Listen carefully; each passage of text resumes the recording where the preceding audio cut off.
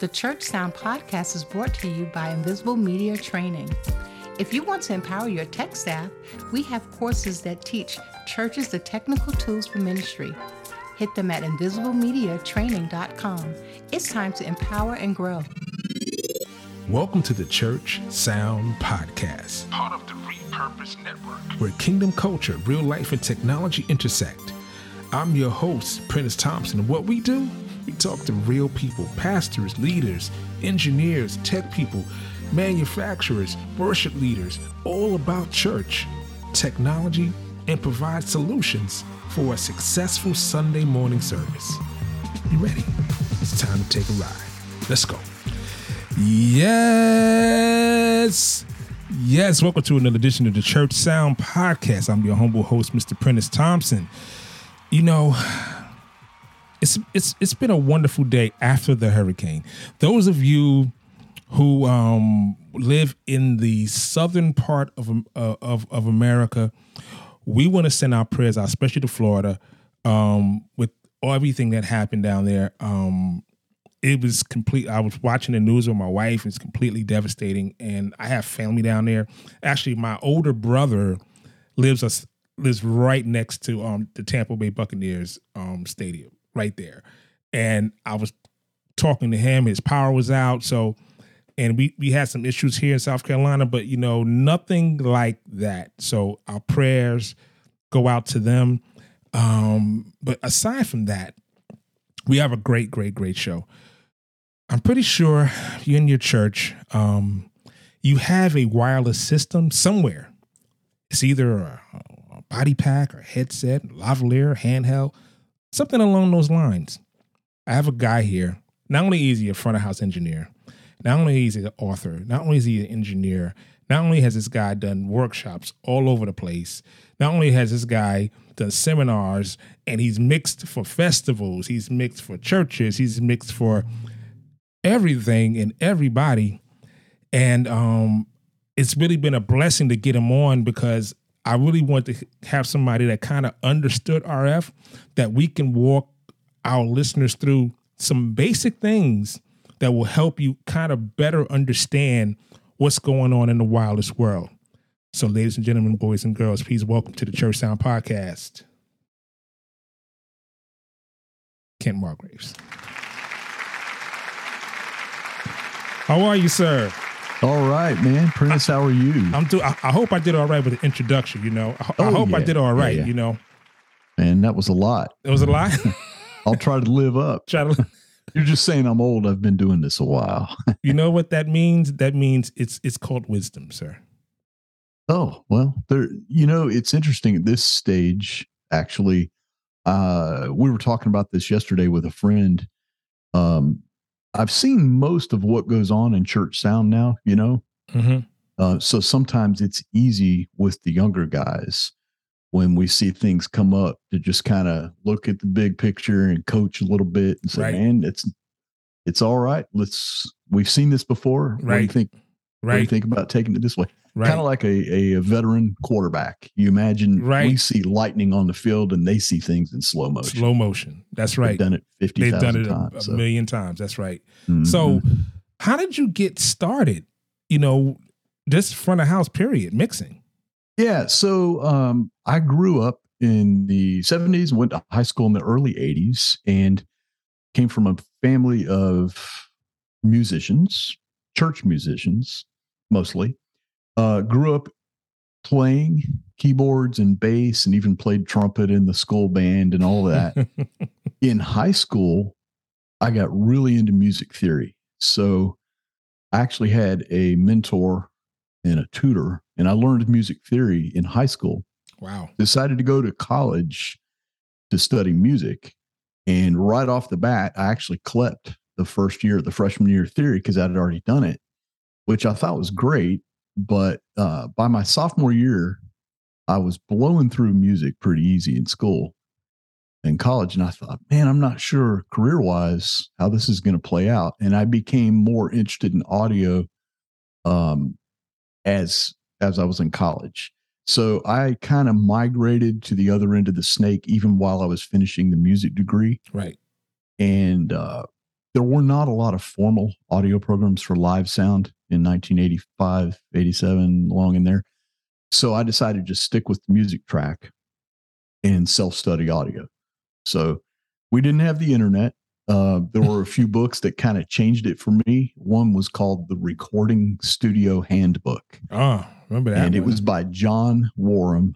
And I'm telling you, it broke down everything for me in audio for years and years. That's the book I went back to. Anyway, I self-studied. When I got out of school, the church that I grew up at, which was now a major, huge mega church with national TV program, they said, we're going to hire you. This was like 1990. And I said, to do what? This wasn't real common to have full-time technical people in churches, right? And they said, well, we'll figure it out. So they put me on as audio director, I think was the title. But basically that began about 5 years of being in the hot seat at a fast-moving, extremely large church that was sort of was choir and orchestra with band, but migrating into a new genre, right, as they do, and going from farmed out television production to building all the video and audio stuff in-house. So I ended up spending a few years. I was mixing front of house, but during the week I was doing the post-production, and that wasn't just mixing tracks. That was actually re-recording a lot of the orchestral parts. Okay. With, to be nice, in an orchestra, in a church like that, you get a wide range of experience and skill level. And sometimes the orchestration, the performance is great. Sometimes parts aren't great. So we were using synthesizers and samplers and all kinds of stuff back then to replay parts. To replay parts. Yeah. Oh, wow. Oh, so yeah. What console were you guys using on that time? That's a great question, man. So this was a big analog desk called, roll with me here, Prentice. My brain has a big beat. This was a Otari Elite Plus, a Concept Elite Plus. This is a very expensive, large format analog desk. How many inputs? So it had 96 inputs. Woo! How many buses did you have? Like 24? So it was an inline recording desk, so 48 over 48 input wise. The center section had 24 buses, but we also needed to do more outputs than that because we were trying to capture in multi-track, a massive choir, orchestra, vocalists, and all that. So we did some tricks with the onboard patch bay and the desk and some direct outs, and we ended up strapping 24 tape tracks synced to one of the very first Pro Tools versions out there. Like 2-inch tape? Yeah, it was an Otari 2-inch. This is throwing back, man. An MX80, 2-inch 24. Woo! Big boy tape, man. I learned a lot on that. And then you running 30 IPs or 15 IPs? Well, we were running 30 until the budget kind of we were flying through tape, right? We're doing lots of services. And then we had, I can't remember the name of the very first sync device that DigiDesign made before it was Avid. We used that and we synced up one of the very first versions of Pro Tools in the early mid-90s. And it worked about half the time. You'd roll and hope it synced up in time to get through a mix. So you're doing SMPTE with a SMPTE box? Yeah, we're using SMPTE longitudinal time code because we also had to lay back to video, right? We were laying back to videotape. So that was the format. Man, this goes way back. Anyway, I did that as well as mix for a variety of worship artists throughout the 90s. Did a little bit of touring in there, lots of concerts, lots of conferences, some festivals, things like that. And then in the early 2000s, I made a switch from full-time church staff work and freelancing to working for manufacturers. So I went to Sennheiser at that time, and they basically said, look, you don't have a clue how to do a business job, but we need audio help in the field. So we'll teach you how to do this job if you can bring some audio knowledge, because Sennheiser in the US at the time were microphone sales guys. Right. And they wanted more knowledge of how to relate to these customers about how does your console work? Why are you using this PA? Mm-hmm. You know, why do you put a microphone over here? You know, that kind of thing. So that began 12 years or so. I think I was at Sennheiser and also got very deep into RF in that time, wireless applications. I've since also worked for DigiDesign for a few years, helped launch the Venue series. Oh, yeah. Of consoles. I was we on were the probably at the launch. same conferences together because I would be at NAMM all the time. Oh, very likely. Yeah, I mean, we definitely were because at the time I was working for Event Electronics at that time. I was like, oh wow, I was their northeastern rep. Oh, that's cool. Yeah. Well, in 2006, you know, we came out with D-Show right at the end of 05. Right. And D-Show, you know, was the original large, bigger surface of the Profile series, or the Venue series. And then when Profile came out, it was the same stuff, just a little bit smaller surface, right? Without the sidecar and all that. Right. And it was brilliant. It was popular, but it confused people because people would look at those side by side and they'd say, yeah, those are cool, but I think I'm just going to go for the D-Show. I want the bigger surface and more faders. It was the same number of faders. They both had 24 faders. Wow. One was just twice as big. Wow. Yeah. I think I was at that launch as I think, oh, yeah. I want to say the Black Eyed Peas was performing. I want to say, and I think they used the Venue. Wow. I may have been there. I mean, there were so many of those in those days because that console, you know, DigiDesign made it, and DigiDesign was a recording company. It was Pro Tools. Right. With 300 or 400 employees. There were 4 of us. That was it. Are you serious? There were 4 guys. 4 that would work in the Venue? And we didn't have sales reps. We didn't have applications engineers. We literally had 4 of us just went into the field and we did it all. And fortunately, that product, if we just got it in front of people and knew our stuff, that product sold itself. You know, nobody had ever seen a console where you could natively run studio plugins. Right. That was totally, you know, that sold itself. It took off. Yeah. You know, and then of course, Avid acquired DigiDesign in later years and still has that going with with the S6L series. And you had Robert on the other day. Yeah. I think, yeah, you know, Robert and I were on that original team together. Really? So, wow. Yeah. Anyway, I also worked for Waves, the processing guys. And these days, I work 2 jobs.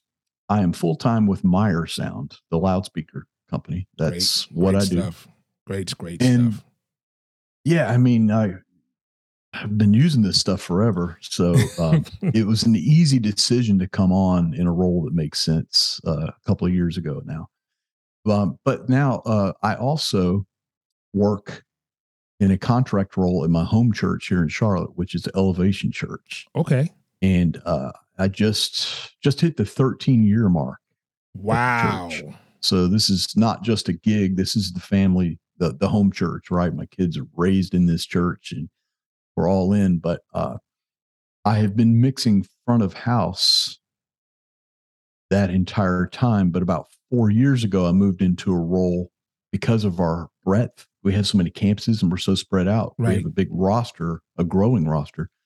I'm in a role now where I'm with one other guy doing onboarding of new engineers and also training and development and coaching of our existing sound engineers. So it's a lot. Wow. It's a bunch. Wow. But I love it. Wow. That says a lot to just your journey, not just as a technician, not just as an engineer, but I've also found that usually I could be wrong. Usually the best engineers I found are musicians. Well, you know, that conversation comes up all the time, especially in my church when we have about 34 right now, sound engineers at all different skill levels. And we're trying to train them to all mix to a specific sound brand. Got you. And we talk about the listening skills all the time. And, you know, there are some that are non-musical that can get that down. But the ones that come with the musical background, it doesn't matter to me if they have the technical skill to get around the console, because they have the listening skills. And then it's just a matter of showing them where the knob is. Right. After that, it's just application in the how and the why. And why when you do this, this is why this sounds this way. It's the why, not the how. We teach the how, like how do I adjust my attack time on my compressor to make the drum sound right or whatever. But it's useless, I think, without the why. Like, why did you even want a compressor? What did your ear tell you? Mm-hmm. So, yeah, listening skills, man. Listening. So, what is the first thing that you really go through when you get a new engineer about listening? Like, what's the conversation?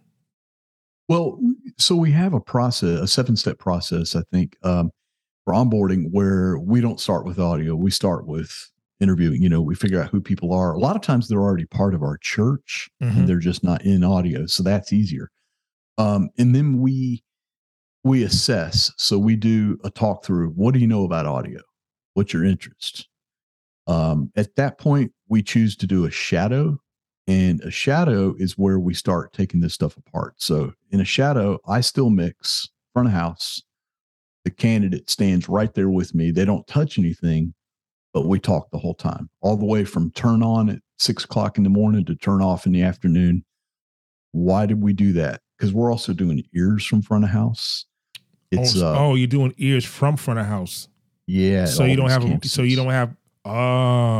we have one campus where we broadcast from that does have a monitor desk, but we've got over 20 campuses where ears are done from front of house. And all right, so we just kind of overwhelm somebody sometimes at the shadow, because they go, "Whoa, I thought I was just blending a band, but actually you've got audio coming and going from different campuses on this desk. You're rolling videos." What's the average amount of ears that you normally run? 10 or 11 ears packs at each campus. That is a lot. It's 5 instruments and 4 to 6 vocalists. Sometimes maybe that's a lot. Like, what desk are you guys using, like, throughout on your campuses? So Digico SD9 at almost every campus. Okay. We do have the big brother of that. We have SD10 and 5 or something at our broadcast campus, because we need larger consoles. And then we still have a couple, 2 or 3 of our portable campuses are on Behringer X32. Okay. And that's because they throw them off a truck at 5 o'clock in the morning and they work.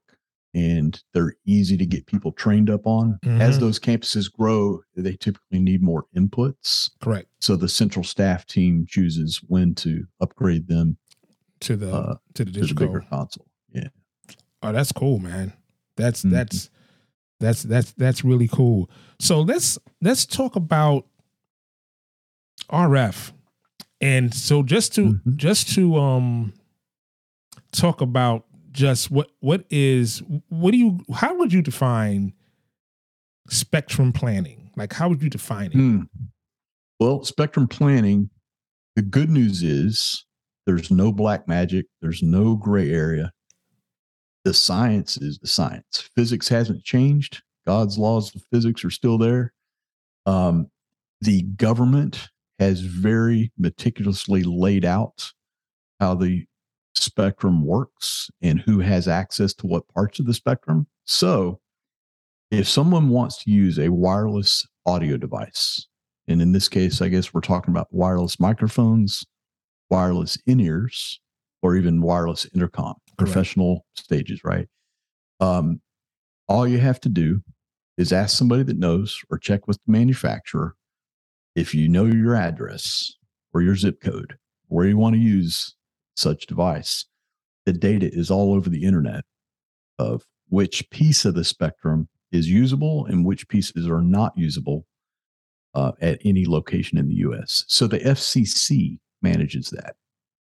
So spectrum planning should always be done prior to purchasing or booking a rental, because if we order or rent a rack of wireless in a specific frequency range, and that range is already heavily licensed to TV channels, we just made it way harder to coordinate. Yes. For the same money, for the same number of channels, whether it's a rental or a purchase, if we know to say, no, I don't want the frequency range X because I live in, I don't know, Atlanta or wherever it is, I know that I'm here. I want this range, same product, same everything, same features, but it just operates in that piece of the spectrum that works better for a location. So it's very location dependent. Mm-hmm.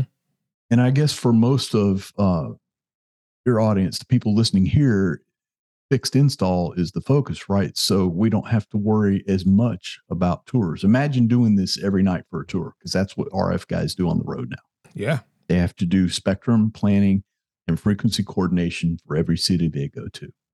You know what I think is that the misnomer is kind of what you explained with the different banks of frequency. So if you're a church and you're looking to purchase some wireless systems, and like you said, you can go right online and just type in Spectrum Analyzer, any manufacturer. Mm-hmm. They'll have a grid. You type in your zip code, and then you'll get a plethora of different frequency ranges that work within your area, right? Mm-hmm. This is what I would get. And I worked at B&H as their pro audio trainer. I knew that. Yeah. Yeah. And I would teach my guys how to sell wireless systems, especially to people that didn't understand frequency. And so you would get people that would say, okay, so in this manufacturer in group A, and my guys would do exactly what we discussed. Go online, get your zip code, find out where you at. These are the frequencies you need to get. And the misnomer would be, or the confusion would be from the end user is, okay, so if we have group A, then we should get group B, because that's not going to be the same as group A. And you would explain to them, okay, so group A is like 470 to 558. And group B will be, 558 to 602 or whatever, right? And you say, but in your area, this is not what you want. You want group A. And we would have arguments with churches like, no, you should have A, B, C, and D. So they're all different. It's like, no. You want everything in the same group to select from the available frequencies. No. So forget it. Just get us group A and group B. There's some, you're spot on. There's also some nomenclature there that confuses people, because the term bank at Sennheiser, a bank of channels, is also called a group of channels at Shure. Sure, correct. And one manufacturer uses the term block, but that will be Electrosonics. That's right, and that's great gear. Yeah, that's really good gear. Love that stuff. So channels can be thought of as individual frequencies. My pastor is on this frequency, or it's channel 1 or channel 5 or whatever it's called. But we should also remember too that frequency coordination in a system means that if we're using 2 or more wireless together, we have to put them on not only open and available frequencies, but frequencies that play well together. Because if they don't, if they're not mathematically compatible, we get intermodulation interference, and that gets complicated and hard to understand for some people. But the good news is the manufacturers, every one of them I've ever seen, has already done that math and figured out what channels are compatible. So if you have, let's just go with Shure. There's a frequency range, I think they call it G50. There's nothing special about the G and the 50. That's just Shure's nomenclature, right? Correct. And it's like 470 to 500 and something megahertz, correct, whatever it is. Mm-hmm. Okay. So within that range, we bought that range. Now we have all these groups available in that device. If we pick a group, and they in the manual and online, they help you, or even the auto scan feature helps us pick which group is most useful. If we put every device we just installed in our church on the same group, but on a different channel, we've eliminated intermodulation interference. The hardest part has been taken away, because if we put everything in the same group, we know that the channels within that group are all compatible. Correct. it's very common to walk into troubleshoot an RF system and see a rack and immediately see multiple groups selected. That's a red flag that either someone didn't understand that or someone is an expert and really had to do some custom tuning for some weird reason, which is unlikely. Correct. So just use all the same group and all the same bank. Right. So it's, a lot of times I would have to break it down to just television to kind of get to try to get them to visualize it. You know what I mean? So I would say, okay, so is your TV in the living room? Like, yes. Okay. So if you tune to the channel 2, you see channel 2, right? Right. Do you move your TV to go to channel 4? No. What about channel 5? What about channel 7? What about channel 9? No. I said, that's how it works.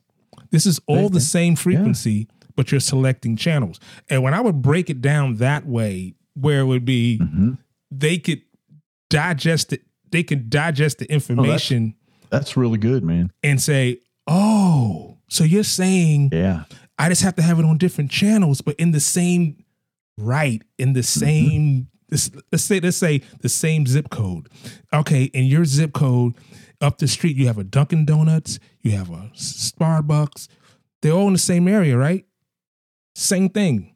This microphone is Starbucks. This microphone is Dunkin' Donuts. This microphone is the bodega around the corner. They're all in the same area. But you have access to them because of where you're standing. That's great. I love it. So, the FCC well understands that. And if you look at any city, any market in America, if there's a TV station that's on channel 36, there's not another one. There's only one channel 36. Exactly. The same idea on a bigger geography. Right. So if there is an active TV channel 36 in my city, which is Charlotte, there is, and I go to, say, Raleigh, and there is not an active TV channel 36, I know that a frequency for a wireless mic that is inside channel 36 won't work well in Charlotte and will be easy to use in Raleigh. We call that a white space. So the areas of the spectrum that are not used at any location, the FCC refers to as white space.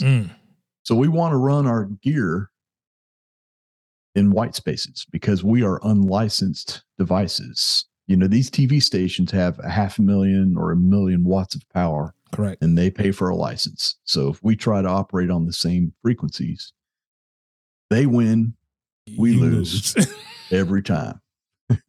Every time. We get away with it a little bit in buildings like, say, church auditorium, where there's a lot of concrete and steel. The TV signal that's arriving at the property may be diminished enough at the stage that we get away with operating on that channel. Right. But instead, it doesn't make it right. And a good thing to remember for anybody using wireless is this. If someone says my wireless works or says my wireless channel doesn't work, it's not an on-off.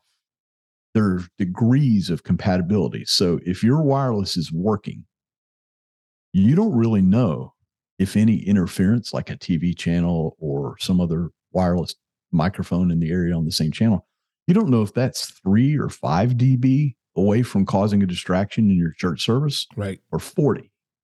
So that's why it's really important to do this stuff. If we turn on a good quality wireless microphone on a TV channel, it is possible, depending on where the receiver antenna is located and where your pastor is standing center stage, those variables line up. You can sound check and say, hey, it's a good channel. No, it's not. As you move around the stage and get into your service, as bodies come in the building, as things change, you might find out that wasn't a good channel. Right. There are degrees. It's not a black and white on and off. Would it help to discuss, I don't know where you want to go with this, but I always like to at least point out antennas, placement types, antenna placement, distribution, amplifiers, all that. Yeah, definitely. I was about to ask you that. Oh, okay. Well, I think I mentioned to you before, Prentice, I got out of the RF business over a decade ago. but not really, just full time. So it's been a long time since I did RF for a living, but I still do it. And sometimes I don't like it because it's frustrating. Yes, but I've never given up on a system. Here's the encouragement. Yeah. Every RF wireless system is solvable. If you dig in, I mean, the science is well understood. This is not new stuff. These things run FM radio. I mean, that's right. Better part of a century old. Yes, sir. Theory. So when it comes to multi-channel wireless systems, like we're talking about, the big factors are spectrum planning, which we just discussed, frequency coordination, meaning choosing compatible system frequencies, gain structure. That's a big one. And that involves, well, let's just talk about it. Gain structure and antennas. So we have to pick antennas or use what comes in the box. The big deal with antennas is line of sight. So we know when there's a transmission, there's a transmitting antenna talking to a receiving antenna somewhere. Right. In the case of your worship leader on stage, the antenna is in their hand. If they're using a vocal mic, it's built in to that wireless microphone. And the receiving antenna may be on the receiver itself, if it's the little one that came in the box, or it may be remotely mounted. But in this case, what we're talking about is line of sight. We need those receivers to be able to actually physically see each other.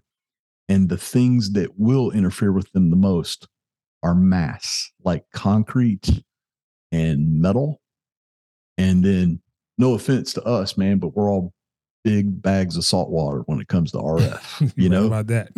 RF does not like our bodies. These are very small levels. These unlicensed devices typically are just pushing 5 or 10 or 30 milliwatts, just a fraction of a watt through the air. Right.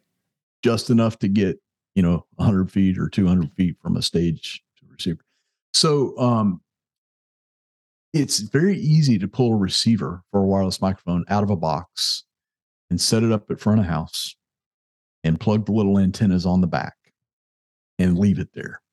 One of the challenges with that is, even if the sound booth is line of sight, that receiver, unless it's up high, is probably sitting inside or near a metal rack, near power supplies and computers and transformers.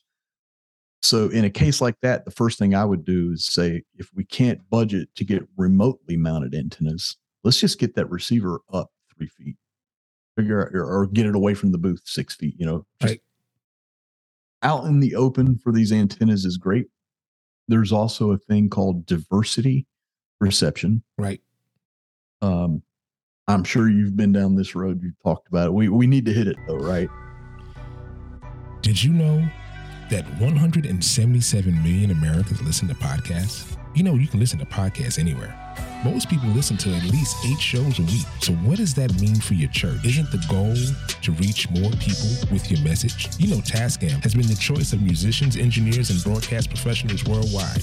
And now they enter the new age of the podcaster, where they once again combine affordability, portability, and sound quality in one elegant package with the Tascam Mixcast 4. Isn't it great to hear the roar of the crowd behind your voice at the tips of your fingers? The ease of use and the portability of this hardware unit, where you can have 4 microphone inputs, Bluetooth, telephone, and computer input, all at the reach of your fingers. So do yourself a favor and go to your local retailer or retailer online and get yourself a Tascam Mixcast 4, because the goal is to reach more people with your message. People don't understand what true diversity is. Yeah, it makes so much sense, especially if your diversity is you're switching, your antennas are switching to find a clear channel. Right. And we want them on a diversity receiver. We want to see lots of switching back and forth. Correct. So essentially what that means is a diversity or a true diversity receiver actually has 2 receivers inside the box. And you got 2 chances to get a good signal. So when the 2 antennas are placed, they need to be, there's some theory here. Let's just say you don't want them at the same place. You want them at least a few feet apart. we could go into the theory on wavelengths and stuff, but the point is, if they're spaced apart, the chances of them both having a poor signal or a dropout at the same moment is statistically low. So what we see on a diversity receiver, usually on the display, is an A and a B or a 1 and a 2. They've defined those channels, and we want to see it going back and forth, saying right now channel A is getting me a good signal. Now B is getting a good signal. And that might be because the wireless microphone is mobile. It's running around the stage, singing or playing or whatever it is. When we talk backwards, the other direction, from off stage to on stage, that would be in-ear monitors.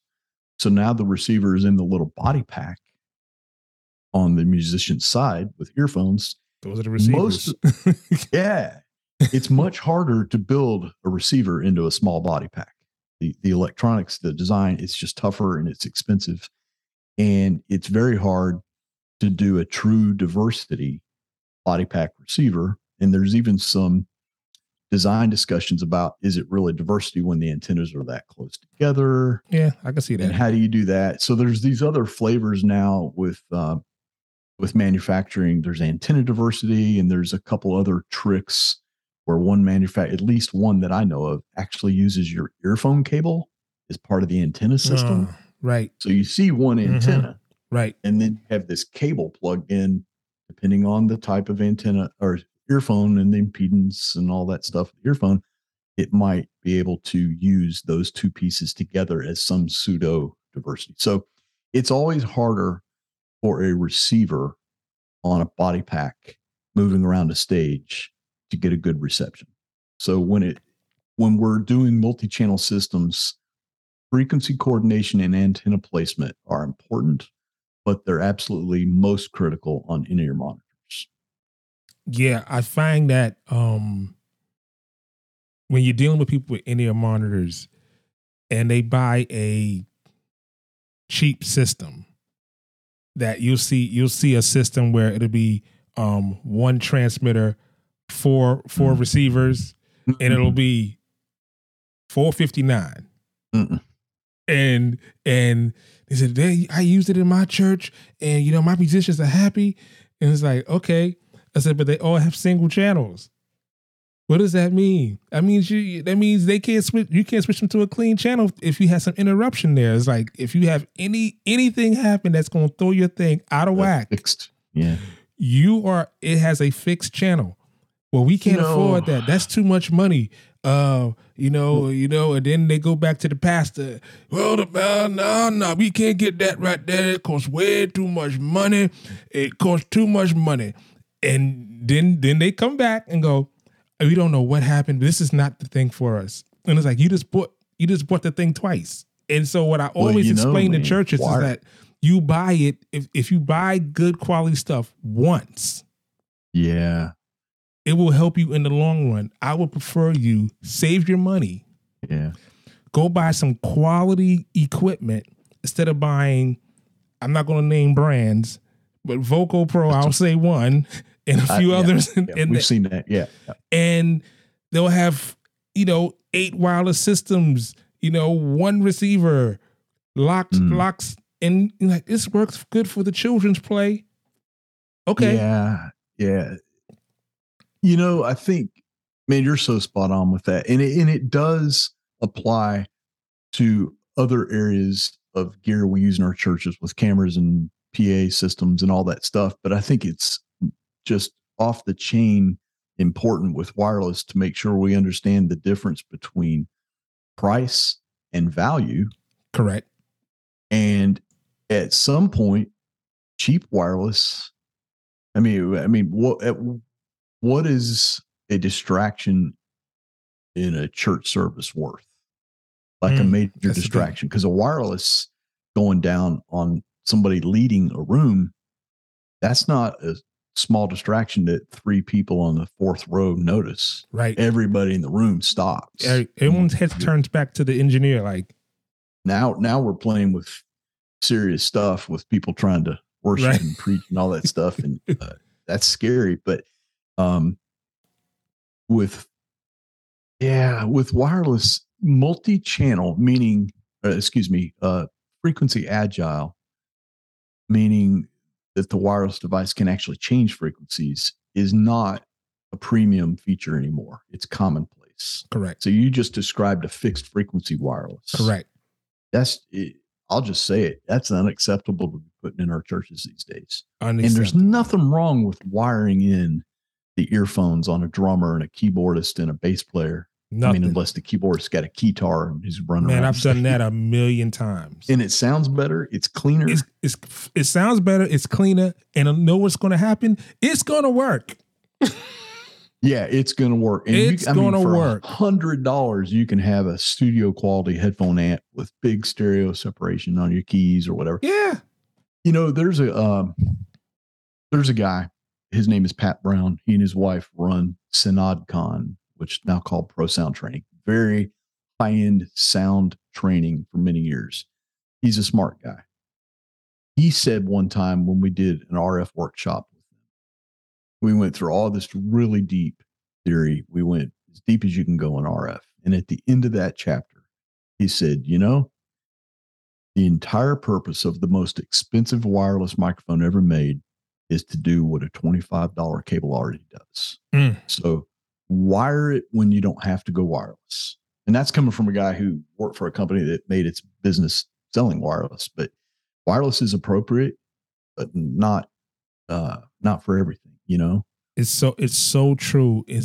I would have to talk churches off the ledge who want to do in-ears and know that you don't have enough money for and that's one thing. Don't have enough money too, because of stock issues now with manufacturers. We can't get them. Oh yeah, that's a whole other issue, right? That's a huge problem. That's a whole other issue. So then what I would do is I would just get a Cat 5 box, right? And then say 4 musicians, right? Do a Cat 5 box, run them to 4 auxes, run them out to their headphone amps. It's reliable. It's going to work. Budget. And it's going to sound way better. It's going to be way more robust. Yeah. And you know what? It's going to be reliable. Yeah. That's just, I think there's a lot is wrapped up in what you're saying there that goes way outside wireless, but it's stewardship. It's purpose in the church. Like, is technology supporting what we're doing? Or are we sometimes maybe abusing technology a little bit just to have wireless, right? More channels. You know, we used to call this at Sennheiser wireless creep, meaning the number of channels on a stage. Say a church has 8 wireless, and 4 years later they have 30 channels. It's crept up. Right. Maybe they didn't need all 30. Maybe they just really liked having wireless because it's cool. It's cool, right? But it's way harder to coordinate and maintain 30 channels. It is. And buy 30 channels. It is. I think cheap wireless is worse than no wireless. I totally agree with you. So before we get out of here, let me ask you a question. If a pastor came to you and asked you for some advice about getting wireless systems for their church, like, what would be your answer? Well, I'd want to know, what are they trying to do? Do they need some wireless microphones? Do they need ears? Do they need wireless intercom? And really figure out how many channels they have to have, because the better quality, this is definitely true. Of all the major brands of wireless, there are good models in each, but you have to really figure out, what do I need it to do and what level do I need to purchase? So if someone tells me they need 16 channels and they want to buy, a certain level of wireless microphone, I'm going to talk them down on the channel count if the budget's not there to buy the pro level stuff. And I don't mean it has to be the Sennheiser 9000 series or Shure Accent. Both of those are incredible, but they're many thousands of dollars a channel. I'm not saying that. I'm saying, let's get specific. Sure, they make the ULXD stuff. Yeah, ULX, QLX. Yeah. SLX. So sometimes when SLX and BLX, and I can't even keep them straight these days. There's sometimes when those work fine. There's sometimes when we need to be up a little bit, like the ULX XD makes a quad receiver. Yeah. Those things are just easy to tune. Easy. I have 4 of those things. They work. Oh yeah. So that's a hard one, but I would try to interview them a little bit and say, what are you trying to do? Do you need the entire band to be wireless, or can we scale that down and really get you some quality wireless where you really need it? And then I would really focus on distribution. If you're going to have more than one wireless system, it's worth spending the money for a combiner or a splitter, depending on whether it's ears or mics, and external antennas, because those little antennas that come in the box, the theory of operation of those is really old and really simple, and there's a reason why they come in the box. They're the least expensive option. As soon as you go to an external antenna, things get a lot better. Right. Hey man, I really appreciate your time. I'm pretty sure all of our listeners got a cup full of information there. In the show notes, we're going to add some different manufacturers. They have spectrum analyzers where you can just go and select them. So this way it makes it so you can kind of test it for yourself. Go click the link, put your area code in, and then see what it says, because it'll give you the brand, it'll give you the model, it'll give you the frequency range, it'll tell you what's around the area. It gives you all the information you need to make a solid decision on your wireless system. But before we get out of here, we do these quick hitters called 30 seconds and gone. These are 5 quick true, false, yes, no, maybe so questions. So here we go. 30 seconds and gone. Are you ready, sir? I hope so. We're about to find out. Question number 1.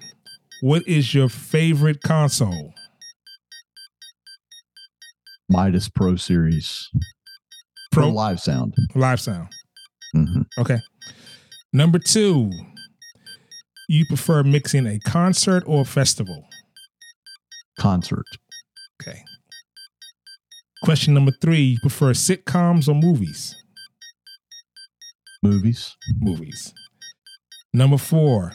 Since we're about to jump into the holiday season, how long does your tree stay up after Christmas?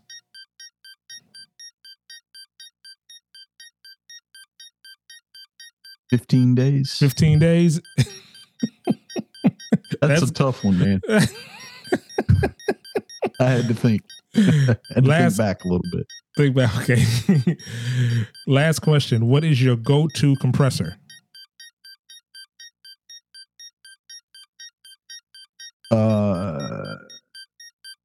Waves. It's down to 3. Probably Waves. Okay, name your three go-tos then. So usually the CLA stuff, plug in. Okay. The old DBX 160 analog. Okay. Can't go wrong with that. And then this is kind of cheating because it's multi-band and it's even considered a dynamic EQ, but the Waves F6 or even C6. Great. Which are plugins. Yeah. So that was a little bit of a cheat answer, but that's the truth. It works for the house. If you have access to it, you have it. Mm-hmm. Ladies and gentlemen, boys and girls, cats and dogs of all ages, I want to thank my friend, the incomparable Kent Margraves. Hey, listen, I really appreciate your time, brother. We're going to say it like we always say, keep God first in everything you do. And we will see you next time on the Church Sound Podcast.